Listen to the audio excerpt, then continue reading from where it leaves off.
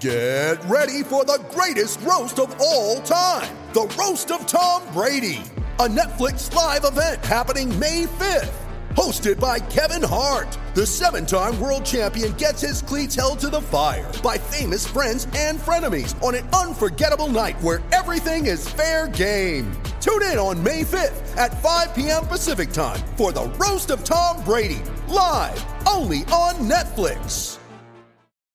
Want to witness the world's biggest football game? Head to iCanWin.com.au, predict Australia's score with a crystal ball, and it could be you and a friend at the FIFA World Cup Qatar 2022 semi-finals, all thanks to McDonald's. Maccas, together and loving it. TNCs apply. Ugarkovic now will look to bring it forward for Newcastle. He loses the ball, and City now have it just beyond halfway. Luna looks to play a ball through to Jamie McLaren. He's through here. One-on-one. Has it go? It's been saved down low to the right of Jack Duncan. Jamie McLaren, the best chance of the game there, and you have to feel like City should be 1-0 up. It is cleared, but only as far as Perso, who now goes out wide to Hoffman. Hoffman advancing into the City area, faced with Jamison, cuts onto his left foot. It's fallen to Valentino Yule, and he heads it home.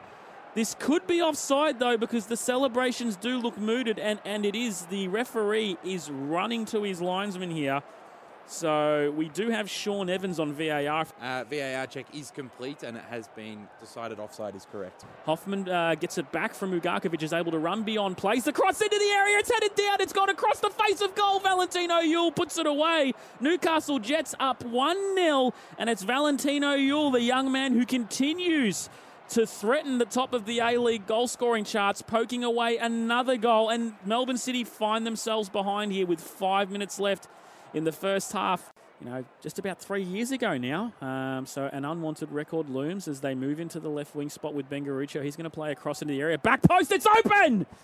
And Adrian Luna had an opportunity for a stooping header. It's just gone straight into Jack Duncan at the near post, though.